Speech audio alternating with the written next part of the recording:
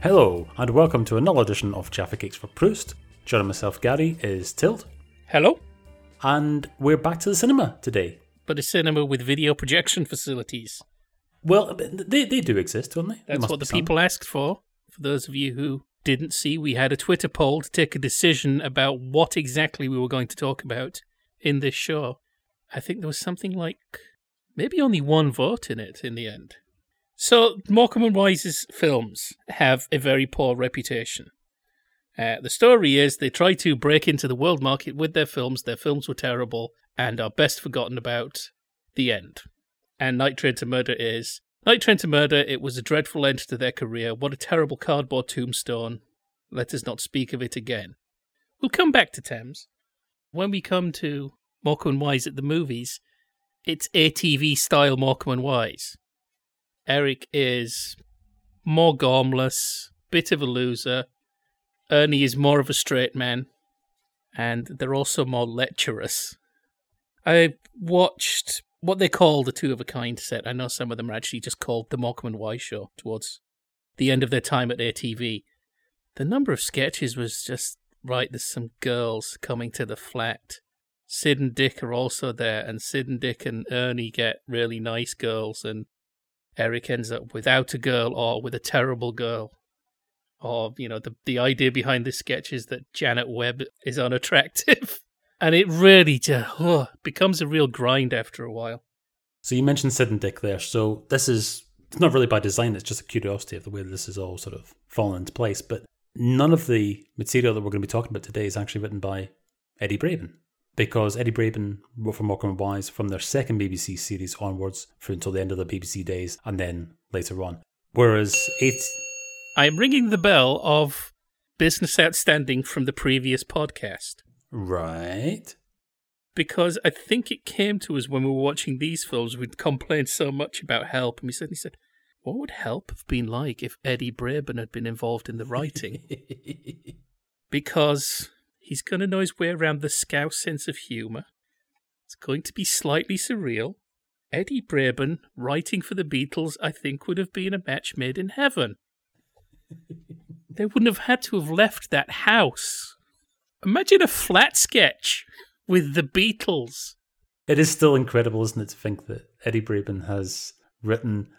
This sounds like journalese, but Eddie Braben has written for everybody from Morecambe and Wise to Ant and Dec. That's actually true. Ant and Dec's Channel 4 series, Eddie Braben was one of the writers of it. Amazing. That's extraordinary. ATV editors, it's Sid Hills and Dick Green, and you will know who they are because they do appear in a lot of the sketches in this era. As Ernie Wise himself said later on, they were somewhat starstruck. Sometimes you get the feeling that Sid and Dick think that they are the third and fourth member of Morecambe and Wise. Sometimes you get the feeling that Sid and Dick think that Morecambe and Wise are the third and fourth member of Hills and Green. Well, this is something which has been commented upon in documentaries, is that for the first couple of years or so at ATV, Sid and Dick are really sort of, they're driving this train, and it's only then after they have this phenomenal success, then Morecambe and Wise have got the clout to then be able to dictate terms, and the relationship slowly changes after then. In the case of... And there was the strike. Yes, and watching these films, it's like the strike never happened, but I'm sure everybody knows the story, but just briefly, early Morecambe and Wise and ATV, lots of supporting artists involved, lots of skits involving, large casts. And there was an equity strike, and Morecambe and Wise were in a different union, so they weren't affected by that. And so Sid and Dick had to write Morecambe and Wise for Morecambe and Wise alone, themselves. And that's what established the format. Whereas in these films, you get the impression that everybody's back. It's like all those actors who would have been in the show in 1961, they've all suddenly turned up in the films, and Morecambe and Wise are sort of like bit part players in their own productions. So these are 3 films I made for the Rank organisation between 1965 and 1967, and they're all colour films. And it's fair to say that Ernie was somewhat more intent on cracking the big screen and seeing that as his route to Hollywood than Eric was. Yes, there was definitely an intention to make Morecambe and Wise international stars. I can't remember how many times they were on the Ed Sullivan Show. And I think these films also fall into a bit of an easy narrative, though, because there's this thing. Tried to Break America, couldn't. It's not so much they couldn't, it's not necessarily a matter of the material. Because if they were that impenetrable to the American audience, Sullivan would not have asked them back. He really liked them. He was pushing them. But to break America, you have to spend a lot of time there, and I don't think Eric was into that idea. They would have had to have lived there for 9 months, a year, maybe out of a couple of years, I think, to really do something like that. I don't have the quotation in front of me right now, but I know it's in the second autobiography. Because Ernie saw himself as Britain's Mickey Rooney. That was the guy that he really sort of, idolised and patted himself on. And at one point, Ernie said, as far as I'm concerned, and bear in mind, this is 1981 we're talking about, so they've been together for 40 years by this point. Ernie says, as far as I'm concerned, I'm still on my way to Hollywood. And Eric says, but to do what? And Ernie says, I don't know. And I think that there's something in that, is that Ernie seems to absolutely come alive in those Ernest Maxon produced shows when they're doing the huge set piece song and dance routines, especially Singing in the Rain being the obvious one. These films, let's face it, this could be anybody. It's a waste of Morecambe and Wise, these films. And they do their best with them, but you might as well give them to Mike and Bernie, or give them to Lenny and Jerry, or whoever you're going to give them to, because they're not Morecambe and Wise films. They're not utilising them properly. For the most part, yes, but in one part, no. I think The Intelligence Men is a good film and a good Morecambe and Wise film. Not great, unfortunately. I think one of the reasons it's just lumped in with the other two movies is because of what they became, that maybe expectations were too high. But I think The Intelligence Men is at least a good case scenario for Morecambe and Wise going into a film. They're in it a lot. Of course, it's written around a lot of their standard routines. Get out of that.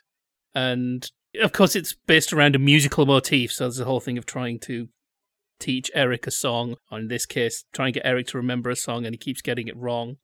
What other bits are in there? I'm sure there are at least 3 things that they do at least once a series on ATV. And maybe that's part of its problem. It's used up a lot of Hills and Green, Morecambe and Wise. So you didn't like The Intelligence Men?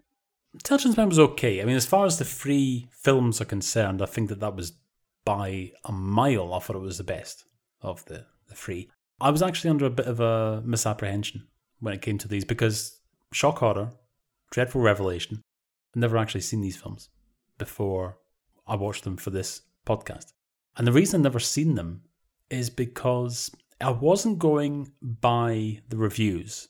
It wasn't so much that, people are saying that they're lousy and what have you, because let's face it, who's got a good word to say about Carry On Emmanuel? It's on my shelf, for goodness sake. No, not part of the box set. It's on my shelf by itself, because I bought it by itself. I don't know really why I'm admitting to that. But anyway, so the IMDb reviews are never, going to dictate my purchases. But I remember saying to yourself before we started this, how dreadfully dull I find ITC shows of the 60s. And particularly because there is something about the selection of supposedly glamorous locations, and I think this is probably going to be a Lou Grade thing. I think he's thinking, the more glamorous the location, it's going to play well, to people watching in the middle of January, back home and what have you, and also it'll sell well.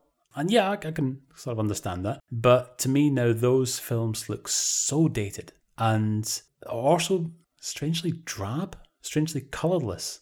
That's what I associate with these films. Now, I was pleasantly surprised to find out The Intelligence Men's actually entirely set in the UK. So there wasn't really any of that sort of location business going on. I was quite enjoying watching the shots of London in 1965. So it had that going for it for a start. I think a lot of films could be improved by having cutaway reactions of Francis Matthews and Terence Alexander and William Franklin. By and large, doesn't deviate too much. I noticed that this is the one that's written by Sid and Dick themselves, without any input from anybody else. And It went by quick enough. It makes one of the mistakes that the other two films make, which is stock plot. But it covers it up really well, because Morecambe and Wise are in nearly every scene. And a significant number of the scenes are written in such a way as an excuse for Morecambe and Wise to do what Morecambe and Wise do well. So Ernie, playing Ernie Sage, get it, is a T-boy at MI5, and Eric somehow crossed paths with an agent for an enemy power called Schlecht. So that's an excuse for Eric and Ernie to get involved in spy stuff. That's a good description of it, spy stuff. Yeah, I like that. But one way it helps is, so the three main guys at MI5 taking the decisions, as Gary mentioned, Francis Matthews, William Franklin, Terence Alexander. So you have three straight men. It should be too crowded, but somehow it isn't. But there, we have a thing. So Eric and Ernie are both silly in this as well. Little bit of a projection into future Morecambe and Wise, though I think Ernie was getting sillier as they went on ATV. And you even have a bit where they just do a dance routine for no readily apparent reason, but it doesn't matter. It's Morecambe and Wise doing a dance routine. Morecambe and Wise doing what Morecambe and Wise are good at. Hooray! We're into that scheme where you have guests, but the guests just stand mouths agape at how stupid Morecambe and Wise are. I think Francis Matthews, was he in Running Wild? Was he in one of those? I know his opinion was sought about Running Wild, so Francis Matthews had history with them. I know William Franklin appeared in one of the BBC shows. Anyway, everybody's good at being straight man to Morecambe and Wise. So the stock plot doesn't matter. In fact, this kind of stock plot is good because really that's all it is. There are goodies and baddies.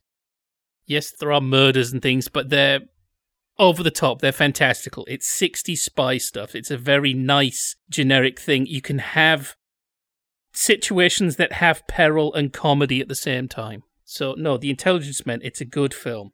So Eric and Ernie's autobiography of 1972 doesn't tend to dwell on these films a great deal. Their later autobiography does, and we'll come to that later on. But in 1972, basically, Eric Morecambe says, in show business, you can't afford a flop at any time, least of all when you're on top. So you can imagine how we felt when The Intelligence Men proved a critical disaster. The Intelligence Men reminded me of Bud Abbott and Lou Costello at their worst, said one review in The Sun. Sunday Express said, in The Intelligence Men we have to watch the ruination of those two excellent comics Morecambe and Wise in an embarrassingly unfunny spy skit. The Observer called it a chaos of flat gags. And the People said, it has a few laughs, but is a good deal less funny than you'd think from two such masters of lunacy. But it wasn't a flop. If we're going to believe Wikipedia, I think they mentioned it was in the top 12 at UK box office in 1965. That's why another one was made. Hold that thought, because we might come back to that at some point in the future, i.e. we definitely will. So, the following year, where are we off to? That Riviera touch bothered me slightly. I think partially because all three films, it's goodies and baddies, there are secrets, there are people being shot. It'd be okay if the second film was Morecambe and Wise are blacksmiths. Morecambe and Wise are funeral directors. Morecambe and Wise are bakers. Morecambe and Wise are doing something that's nothing to do with goodies and baddies. They're just working towards an end and they're too silly to get it. Fine. When we're into intrigue, it's, well, don't waste any time setting up the intrigue. That's one of the things I liked about The Intelligence Men. You don't have to explain espionage from the ground up. The baddies want to kill X and the Secret Service want to stop them. That's it. It's a perfect MacGuffin. That Riviera touch is all about criminals and smuggling, and Morecambe and Wise are not in nearly every scene. They're in most scenes, but they're in this film a lot less than they were in The Intelligence Men because you have to keep stopping and say, what does the bad guy want and how is he going to get it? When we were watching this film, we just hit a certain point where you said, do you know what's going on? And I confess I didn't.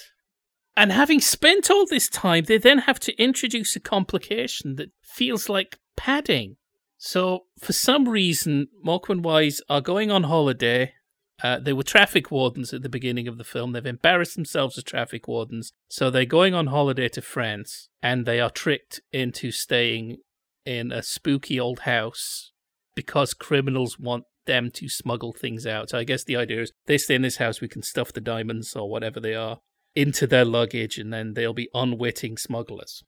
And then for some reason they go to the casino, and Eric wins a lot of money, and the film goes off in a new direction. But it still doesn't feel rewarding. You were saying it feels like Laurel and Hardy at Fox. And I was saying it feels like the Marx Brothers at MGM.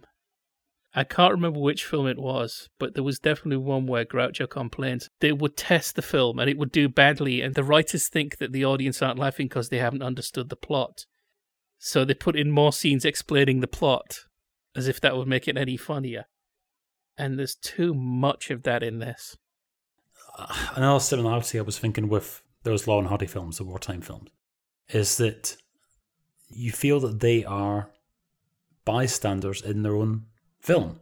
And none of these plots really involve Morecambe and Wise to any great degree. I mean, okay, the intelligence men, to an extent, is driven by themselves, but certainly that Riviera touch, it's just like they're in somebody else's film. Well, that's like we were saying about Help, for example. Okay, the Beatles are there, but it might as well be anybody.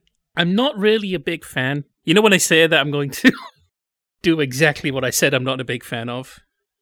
It can be too easy sometimes, and it can sometimes even be damaging to start boiling down plots into fairly obvious segments. Goals. So, what do Morecambe and Wise want? What are they doing? What end are they working towards? Now, in The Intelligence Men, they have to find out what the agents of Schlecht want to do and prevent them doing it. Morecambe and Wise have to do that.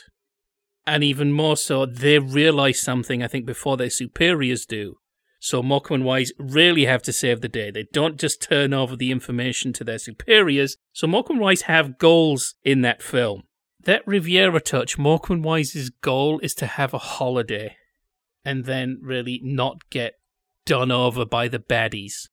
But they're passive. If the bad guy's plan went wrong by itself, Morecambe and Wise would, in their own eyes, still have succeeded. And this sounds silly, like I'm taking it too seriously. But no, you just have to have a little thing. And it doesn't have to be much. Like I said, right, Morecambe and Wise want to bake a cake for the Lord Mayor's birthday. It's not much, but it's a thing.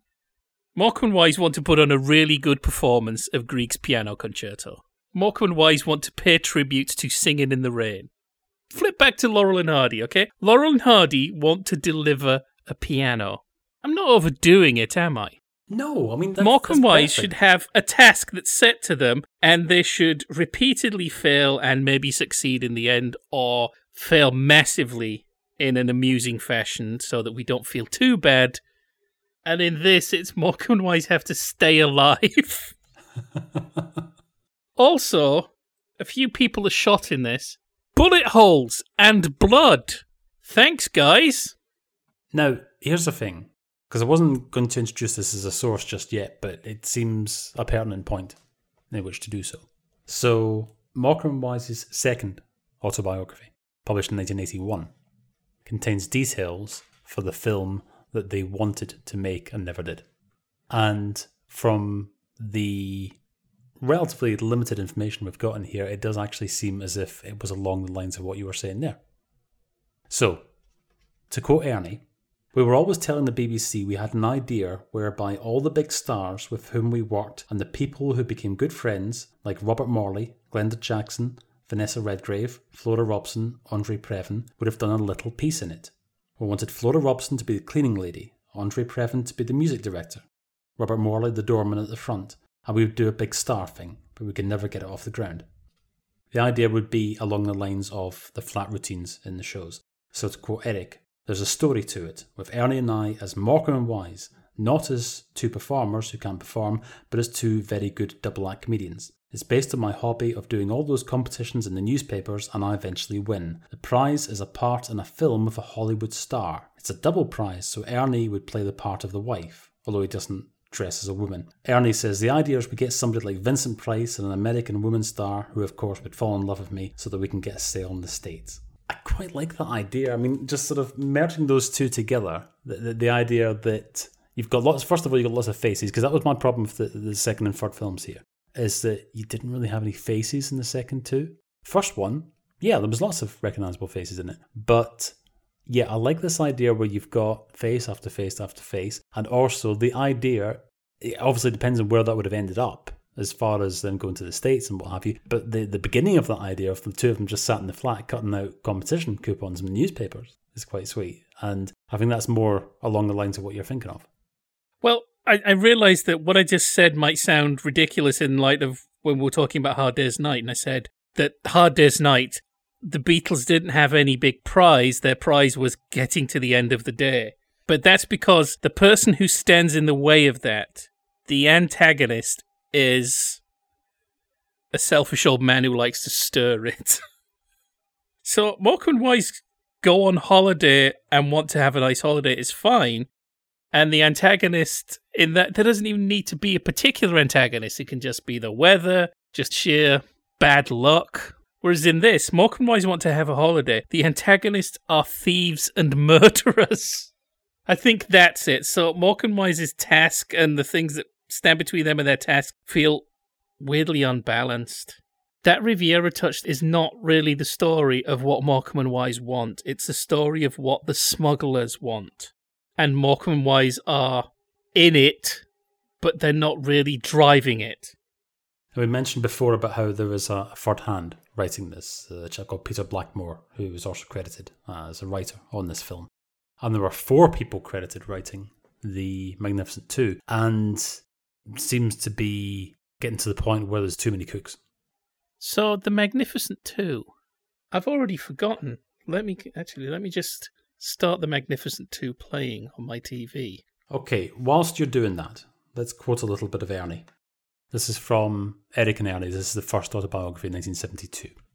By January 1966, we were into the 5th successful TV comedy series for ITV, and we were going from success to success in variety and pantomime. But there had been another 2 films, that Riviera Touch and The Magnificent Two, both like the first written by Hills and Green and panned even more mercilessly by the critics. The critics were right, and we are not blaming Hills and Green. They had been called upon to produce a script based on a formula decided by a production committee.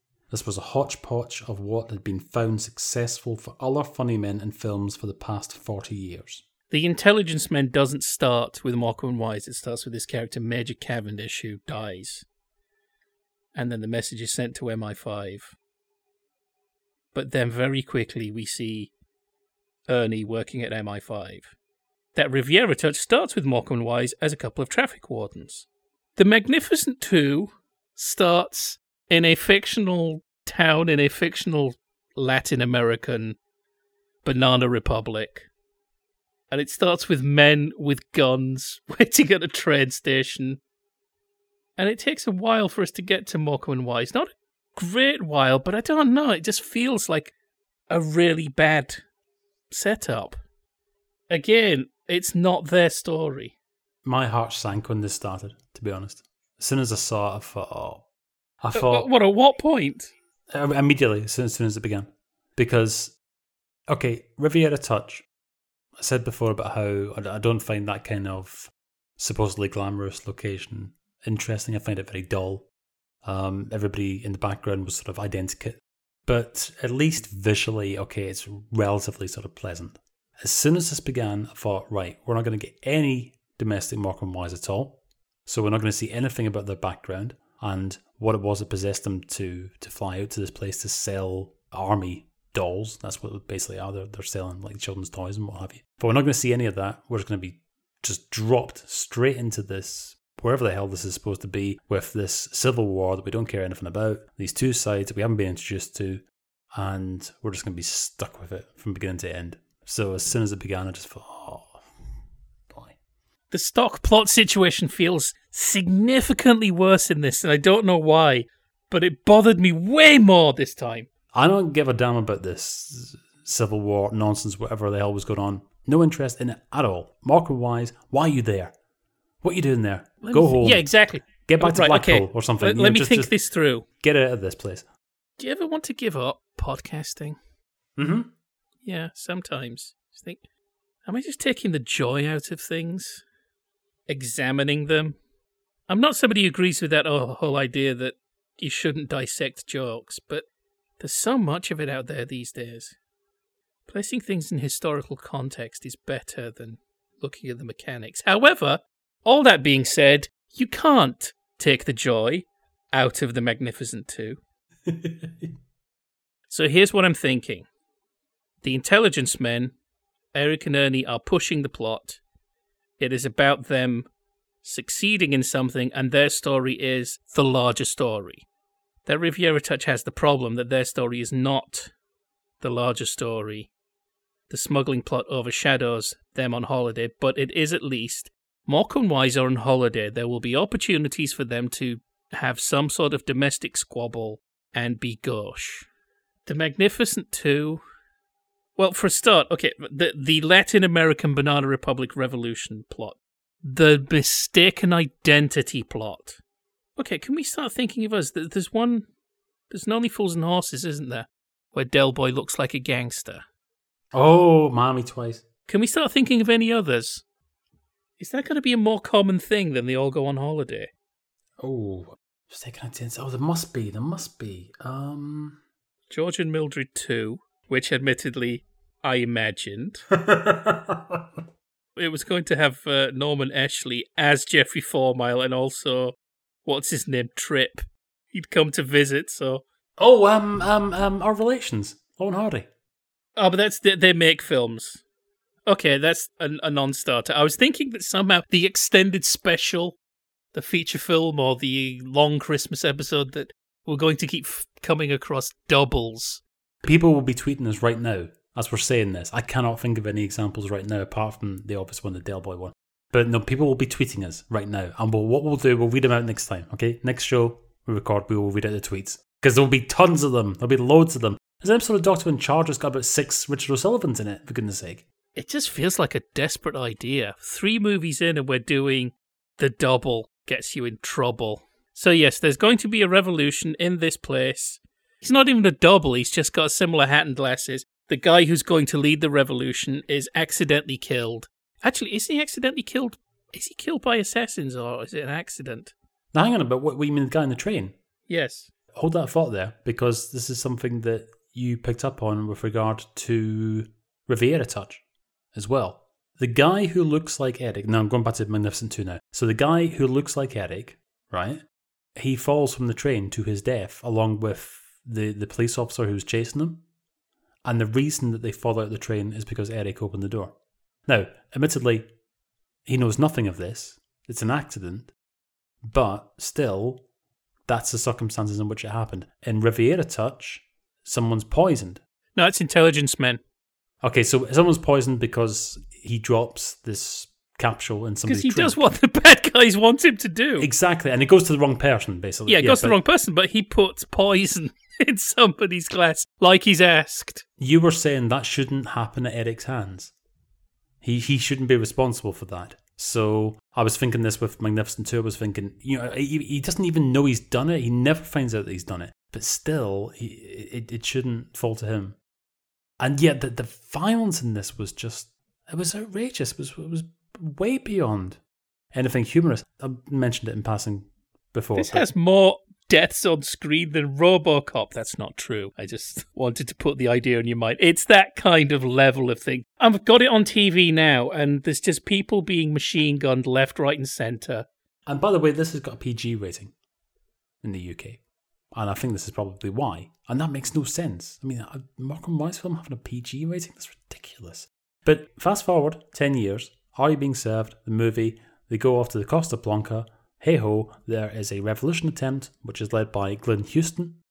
And there are gun battles going on in the conclusion to that film, including people being shot, soldiers and what have you. But it's all done in such an over-the-top, ridiculous fashion that it doesn't leave you sort of feeling uneasy at any point. You know, you've got the staff all hiding under the tables and what have you, all that kind of thing, and hoisting Mrs. Slocum's Union Jack knickers to try and attract the locals' attention and say, British citizens, don't fire at us, that kind of thing. There's nothing like that here.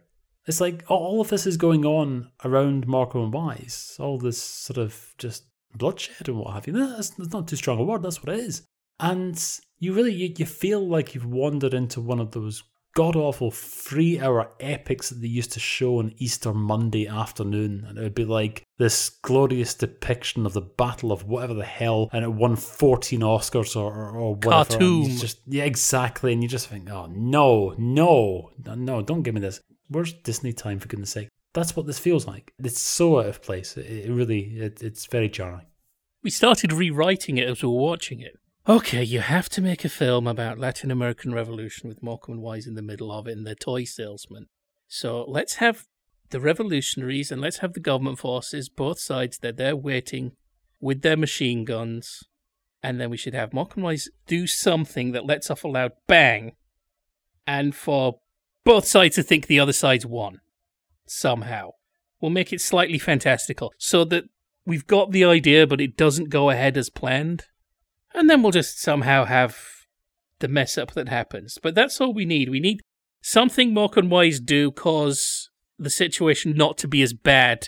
Not because that's what we need from Morecambe and Wise, but because who wants to watch a Morecambe and Wise film where people are machine gunned? Because it doesn't work as black comedy.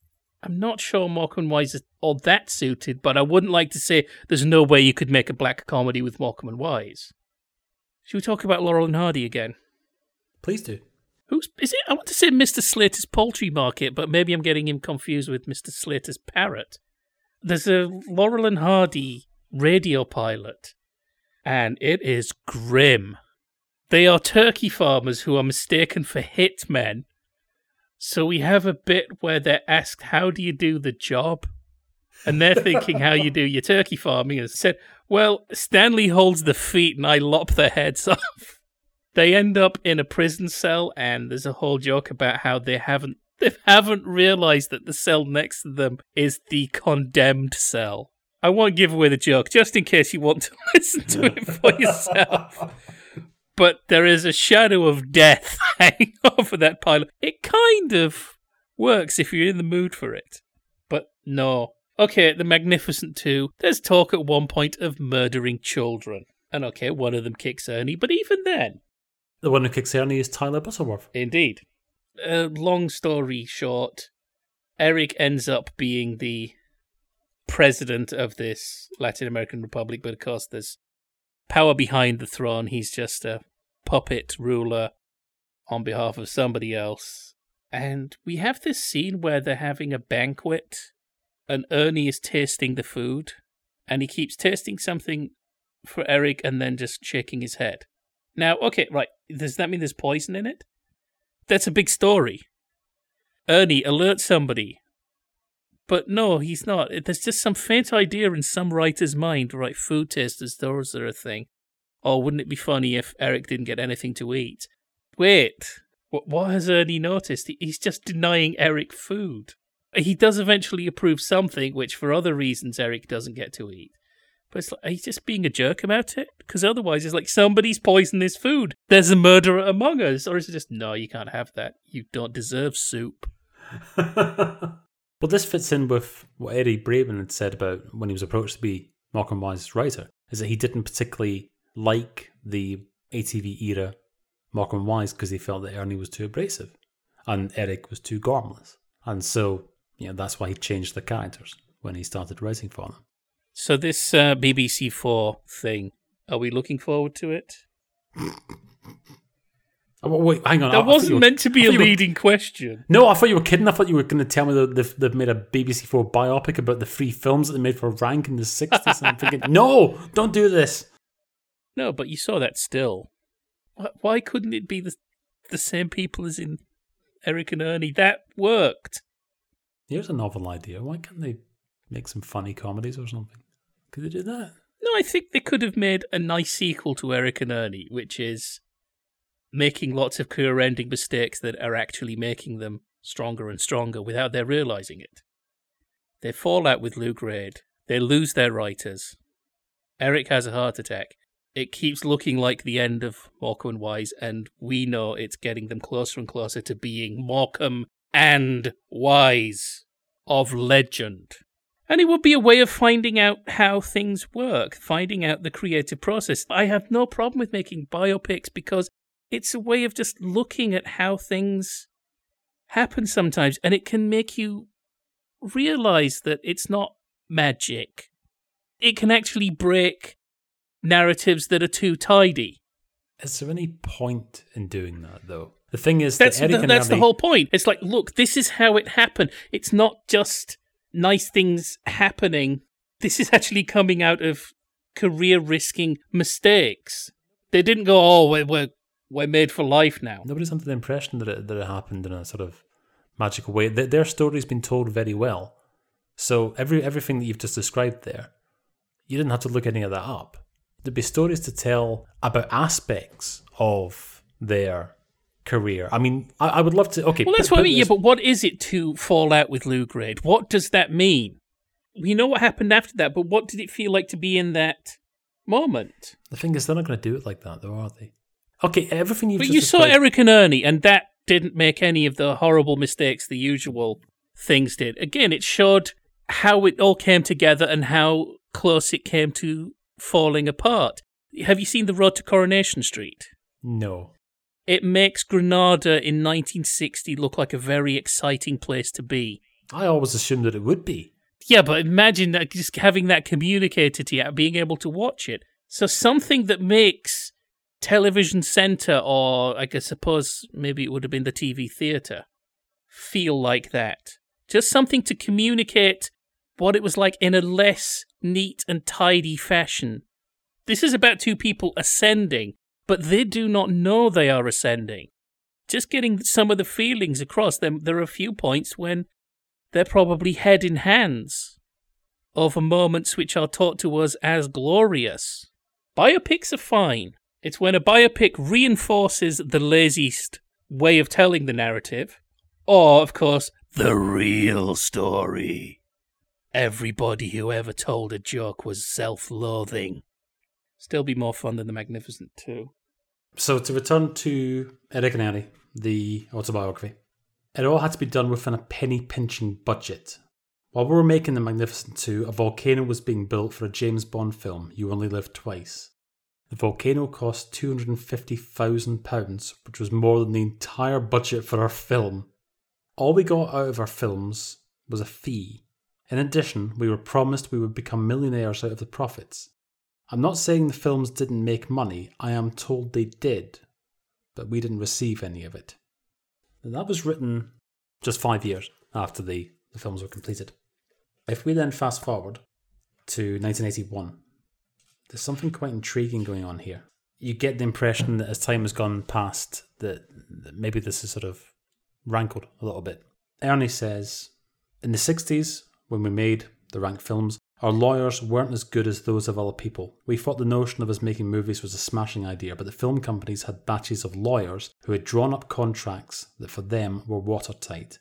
At that time we were earning a lot of money, most of which was going to go in tax, and we were looking for a spread of earnings. That's a very well-known phrase, but a dangerous one. They just don't spread very far. We signed a contract for a certain amount of money, and the rest was on a percentage basis. That was called deferred payments. We had a percentage of the box office as well as of the profits, but the makers said that the films never made any profit. We don't think we ever got a proper return, particularly since the films have been on television where we're big stars. In fact, we've never seen anything at all from television sales of our pictures. Eric adds, even if the cinemas were not packed, we believe the movies made enough cash. Now, Ernie then draws an analogy with theatre houses, for example, and how easy it is to be able to work out just looking at a house, how much money's been taken and so on. And then adds, don't forget the BBC paid a lot of money to run those films. Money's changing hands, and it ain't coming our way.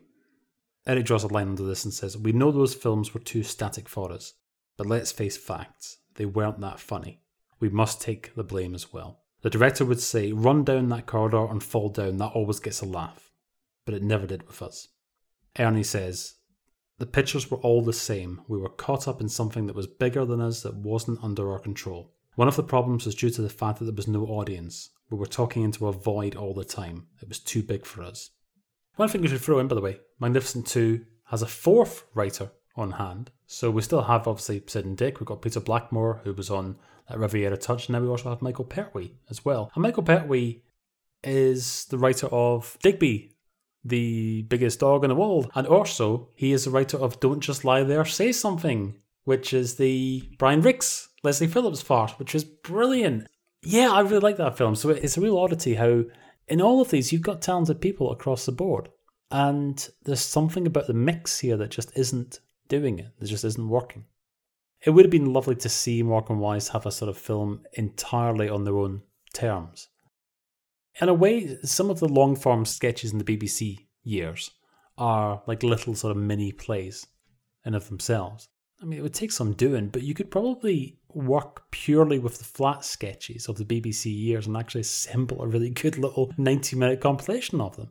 Wouldn't necessarily have the tightest of plots, obviously, because it wasn't written like that, but it would be nice and sort of meandering in its own sort of way. So, neat and tidy narratives. They went to Thames, they weren't very good, and they were getting old, and they made Night Train for Murder, and Night Train for Murder was rubbish, and it was shown during children's programmes at the end. There's a few things to take apart here. Yeah, like all of it. As they themselves said, part of the reason that they switched to commercial TV was the promise of making a film. Thames TV had their subsidiary, Euston Films, and at that time, BBC Films wasn't a thing, so it wasn't something that they could really compete on. And it's probably, this might be cynical, but I don't think this is too fanciful. I suspect that the film itself would have been something that would have been a carrot that Thames dangled to get Morecambe and Wise, but I don't really think that Thames necessarily had much interest in making a film with Morecambe and Wise. I think Thames wanted the Morecambe and Wise show, which is of course what they got. And the film takes quite some time to come to fruition and eventually happens in 1983 is when the film is made.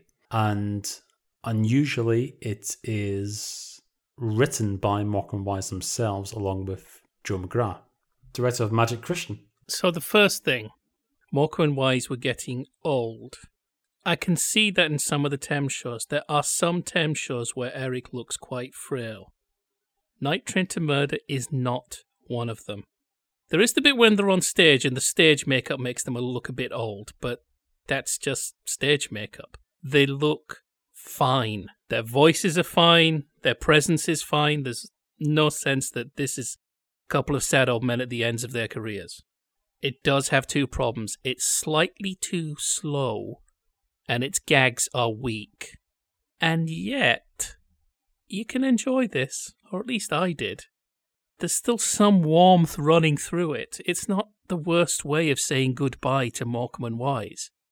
So they're playing it as stage performers. It's set in 1946, and we get to see them backstage in an old variety theatre. And they're playing that very, very comfortably because they know very well what it's like to be backstage in a variety theatre. So something here works, but of course, this is called Morecambe and Wise at the movies, not the films, because this is all shot on videotape. Well, just to clarify one point there, I think there was an owl on film at one point in the film, so I think that actually qualifies it as a film then. Well, it was better integrated than the stock footage in The Magnificent 2. I'm not even sure that was in colour. But it doesn't have the look of like a VT sitcom. It looks to have been shot videotaped single camera. So scenes seem to run a little bit too slow. Like everybody's had to warm up again at the beginning of every shot. I don't doubt you could edit in a pacey fashion on videotape by 1983, but it hasn't happened here. Yeah, there are scenes where you've got basically everybody is in the shot at the same time. And there are long pauses between individual bits of dialogue and what have you. And you think sort of close-ups, cutaways and what have you would just speed this up a little bit. Some people say, well, the videotape makes it look cheap. I like videotape. It has its place. I quite like things like How We Used to Live. But this is meant to be a salute to the silver screen. They name a bunch of film stars at the beginning. The only thing is that if this had been made by Euston Films, I'm not sure it would look any better. Because it would have been shot 16. Maybe Super 16, I'm not sure if that was being used. If this had looked like Minder, I still think it would have failed to convey what Morecambe and Wise are wanting to convey. Eric Morecambe Unseen, The Lost Diaries, Jokes and Photographs, edited by William Cook, makes reference to Eric and Ernie embarked on a long-awaited movie for Thames film subsidiary Euston Films, supposedly the reason they'd left the BBC in the first place.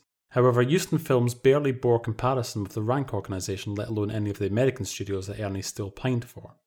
It had been set up to make the first British TV movies, and though it did that job very well, it was hardly Pinewood, let alone Hollywood. Really, for this to be the film that Morecambe and Wise want, it'd have to be shot on black and white silver nitrate 35. Now, there's a bit of an oddity going on here, because the DVD of this actually does not contain any copyright message. Doesn't have a menu. It just starts. And when the film ends, it goes right back to the beginning. Because it assumes that you want to watch it again. I don't think it even has chapter points. I'm just thinking that, when the worst list of extras is interactive menus. I haven't looked. Maybe there is a list of extras on the back, like sturdy case, full color cover. Have we got any direct words from Eric and Ernie about it? We do. Hang on a second. Because one thing why I found this more watchable than 2 of the 3 Rank films is they do at least seem to be enjoying being there. I'm thinking one thing dragging down the Magnificent 2 and probably that Riviera touch is they know they're not working to their best effect. So this is from Eric Morecambe Unseen, edited by William Cook. Eric and Ernie's movie Night Train to Murder didn't sound too bad on paper, a creepy comic caper that harked back to the Saturday morning movies of their youth, but the result was something else. It was dreadful, says Joan Morecambe. I think that did break Eric's heart. He was given the video to watch and he sat hypnotised. Couldn't believe what he was watching. He couldn't believe that anything could be so bad. He wanted it buried, which he can't do. They'd spent a lot of money on it, but he could not believe that they could have got it so wrong.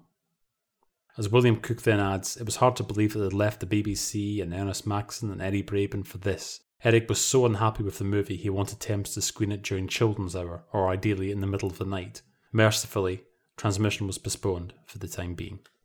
IMDb actually gives this 5.7 out of 10, which I would say is a fair rating, to be honest. I don't think this is as bad as Received Sort of Wisdom sort of makes out. Now that quotation there from Joan Morecambe obviously is stark, and obviously that the film itself did not meet Morecambe Wise's own standards. I mean, I've seen people actually draw comparisons with Atoll K, for goodness sake. Wow. That's not on. It's nowhere near in that sphere. Eric was hypercritical, though, of himself. Right, so the opposite end of what we're dealing with here is the Grieg Piano Concerto with Andre Previn. Up until the last minute, Eric was thinking that maybe they should abandon that. Not abandon it entirely, but abandon the whole Previn thing. And of course, the way this is made, you can't hear the laughter. But had Eric lived to see it televised, I don't know. Maybe he would have realised it's not as utterly dreadful as he seemed to think it is. The whole problem with it is the gags are feeble. That's its only problem. Even though this is a murder mystery, the murders are in a fantastic manner. I don't think Eric and Ernie cause any of them. And their interplay is still there. So this is deserving of not a massive re-examination, but at least a slightly different reputation. You're getting the same Morecambe Wise that you get in the Sweeney, for example. You're getting the stage Morecambe Wise. Effectively, it's as if they had been on the stage, but sort of 40 years later in life, so to speak. It fits in entirely with the characters that they've built up in the flat sketches and so on, when they're talking about the people they've performed with back in the old days of the music halls and so on. And so this doesn't feel at all like they're fish out of water. There's no silly nonsense going on with finding themselves caught up in the middle of a civil war or anything like that. And there's nice bits, Roger Braley's character having this permanent reverb on his voice. And of course, actually, hey, we're talking about black comedy. There's a black joke that works. That's him. That's Big Jim. I know that it's absurd and it doesn't go anywhere, but I do like that little piece right in the middle of the film with the false banana. It's just there. They've got this prop banana that you can unzip and has another banana inside it, and then it eventually finds its way into a fruit bowl. And this little scene just plays out for about 30 seconds. It doesn't go anywhere, but it's just perfect in its own little right. It's so salvageable. That's one of the annoying things. They could have maybe just done some inserts. It needs a gag man to come in and punch it up. You're not sitting there with your jaw open and your hand over your eyes. Again, do you think it fits too well in with the lazy narrative idea that all the great stars either end at the top or the bottom? That people think that they need their Atoll Care, their Love Happy, their Sin of Harold Diddlebock. As far as Morecambe Wise are concerned, there is a decline in as much as the peak that they reached with the BBC was absolutely stratospheric. So there was no way that they were ever going to achieve half the available viewing audience as they did at Christmas 77. And the same goes for Mike Yarwood as well. There's no way that they were going to be able to repeat that feat. They wouldn't have been able to repeat that feat probably even if they'd stayed at the BBC. This is the thing. This is sometimes portrayed as, oh, it was a dreadful mistake, switching to the opposition and so on. And it's a quotation which I think is in Graham McCann's book. I think this is advice that Max Miller had given to them. And he'd said, look, when you get to the top in show business, there's only one direction you can go, and it isn't up. And so there's going to be a point. I mean, I guess it happens with every performer's career. When you then look back on it, there's going to be a point at which they've peaked. I suspect that the trouble, if that's how you want to phrase it in the case of Morecambe and Wise, is because that peak was so visible.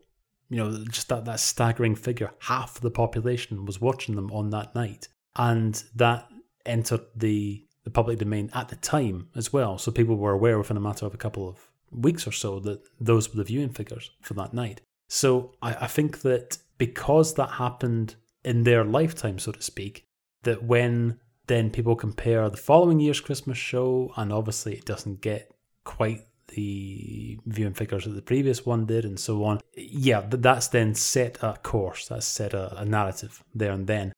Whereas in the case of most performers, I suspect that they're sort of the highs and their lows, that they tend to come as a result of appraisals after their time. And you can draw parallels with Laurel and Hardy as well, because their obvious sort of decline in terms of the quality of their films when they switched to Fox and MGM is apparent on screen. And there are all performers who have gone on for whatever reason to make some sort of career change. I mean, obviously people talk about Tony Hancock shedding himself of his company of performers and then shedding themselves of Galton, Simpson, and so on. Yet you can sort of point to things like that. But down does not necessarily mean all the way down. And I think people, office bores, our enemies, they're the people who like to make the big sweeping generalizations. I've seen Michael Gray talking about the last series of The Goodies. Well, they were past their best. We've talked about that last series of The Goodies. It has its problems, but it's not that their talents have dimmed. There just seems to be a wobble where they're trying to reassess their place in the comedic landscape. And so it's more hit and miss. It's also in that particular, I'm not suggesting that this is his motivation for saying that, but there is also something slightly convenient about that line being peddled when it comes to The Goodies, considering the LWT themselves over-committed. They didn't realise how expensive those shows were until they started making them. So it sort of fits some people's narratives in a way to actually say that. So Night Train to Murder, I had actually seen it before, but it's perfectly pleasant. And also, let's put that to bed, that idea that it went out in the middle of the afternoon. It did not. It went out 8:30 at night on the 3rd of January 1985, which of course was posthumously, Eddie Morecambe having died in May of 84. I mean, it's been available on video and DVD for years and years and still is, and it will still be enjoyed. It's a perfectly harmless little film, and it's the kind of thing that it doesn't tend to get shown on TV a great deal, I suspect, because as we've established, despite the perfectly valid results of our poll, it's not actually technically a big screen feature. So it doesn't get wrapped up in those rank film rights, whereas you see things like the free rank films, you see them turn up on like Film 4, for example, quite often. But it's fine. I think the fact that people talk about it so much is because it's Morecambe and Wise, basically. And there's plenty of other instances of comedians perhaps doing something slightly different or the ordinary or whatever it is, and they don't get the same level of scrutiny. Speaking of which, when are we going to do The Boys in Blue? Yes, it's fine. It's on the list. We'll never get around to it. All the Jaffa Cakes of Proust slots for next year are filled now. It's going to cause a lot of heartache to start taking things out. Had they been filled before I suggested doing The Boys in Blue? Have you just decided that now?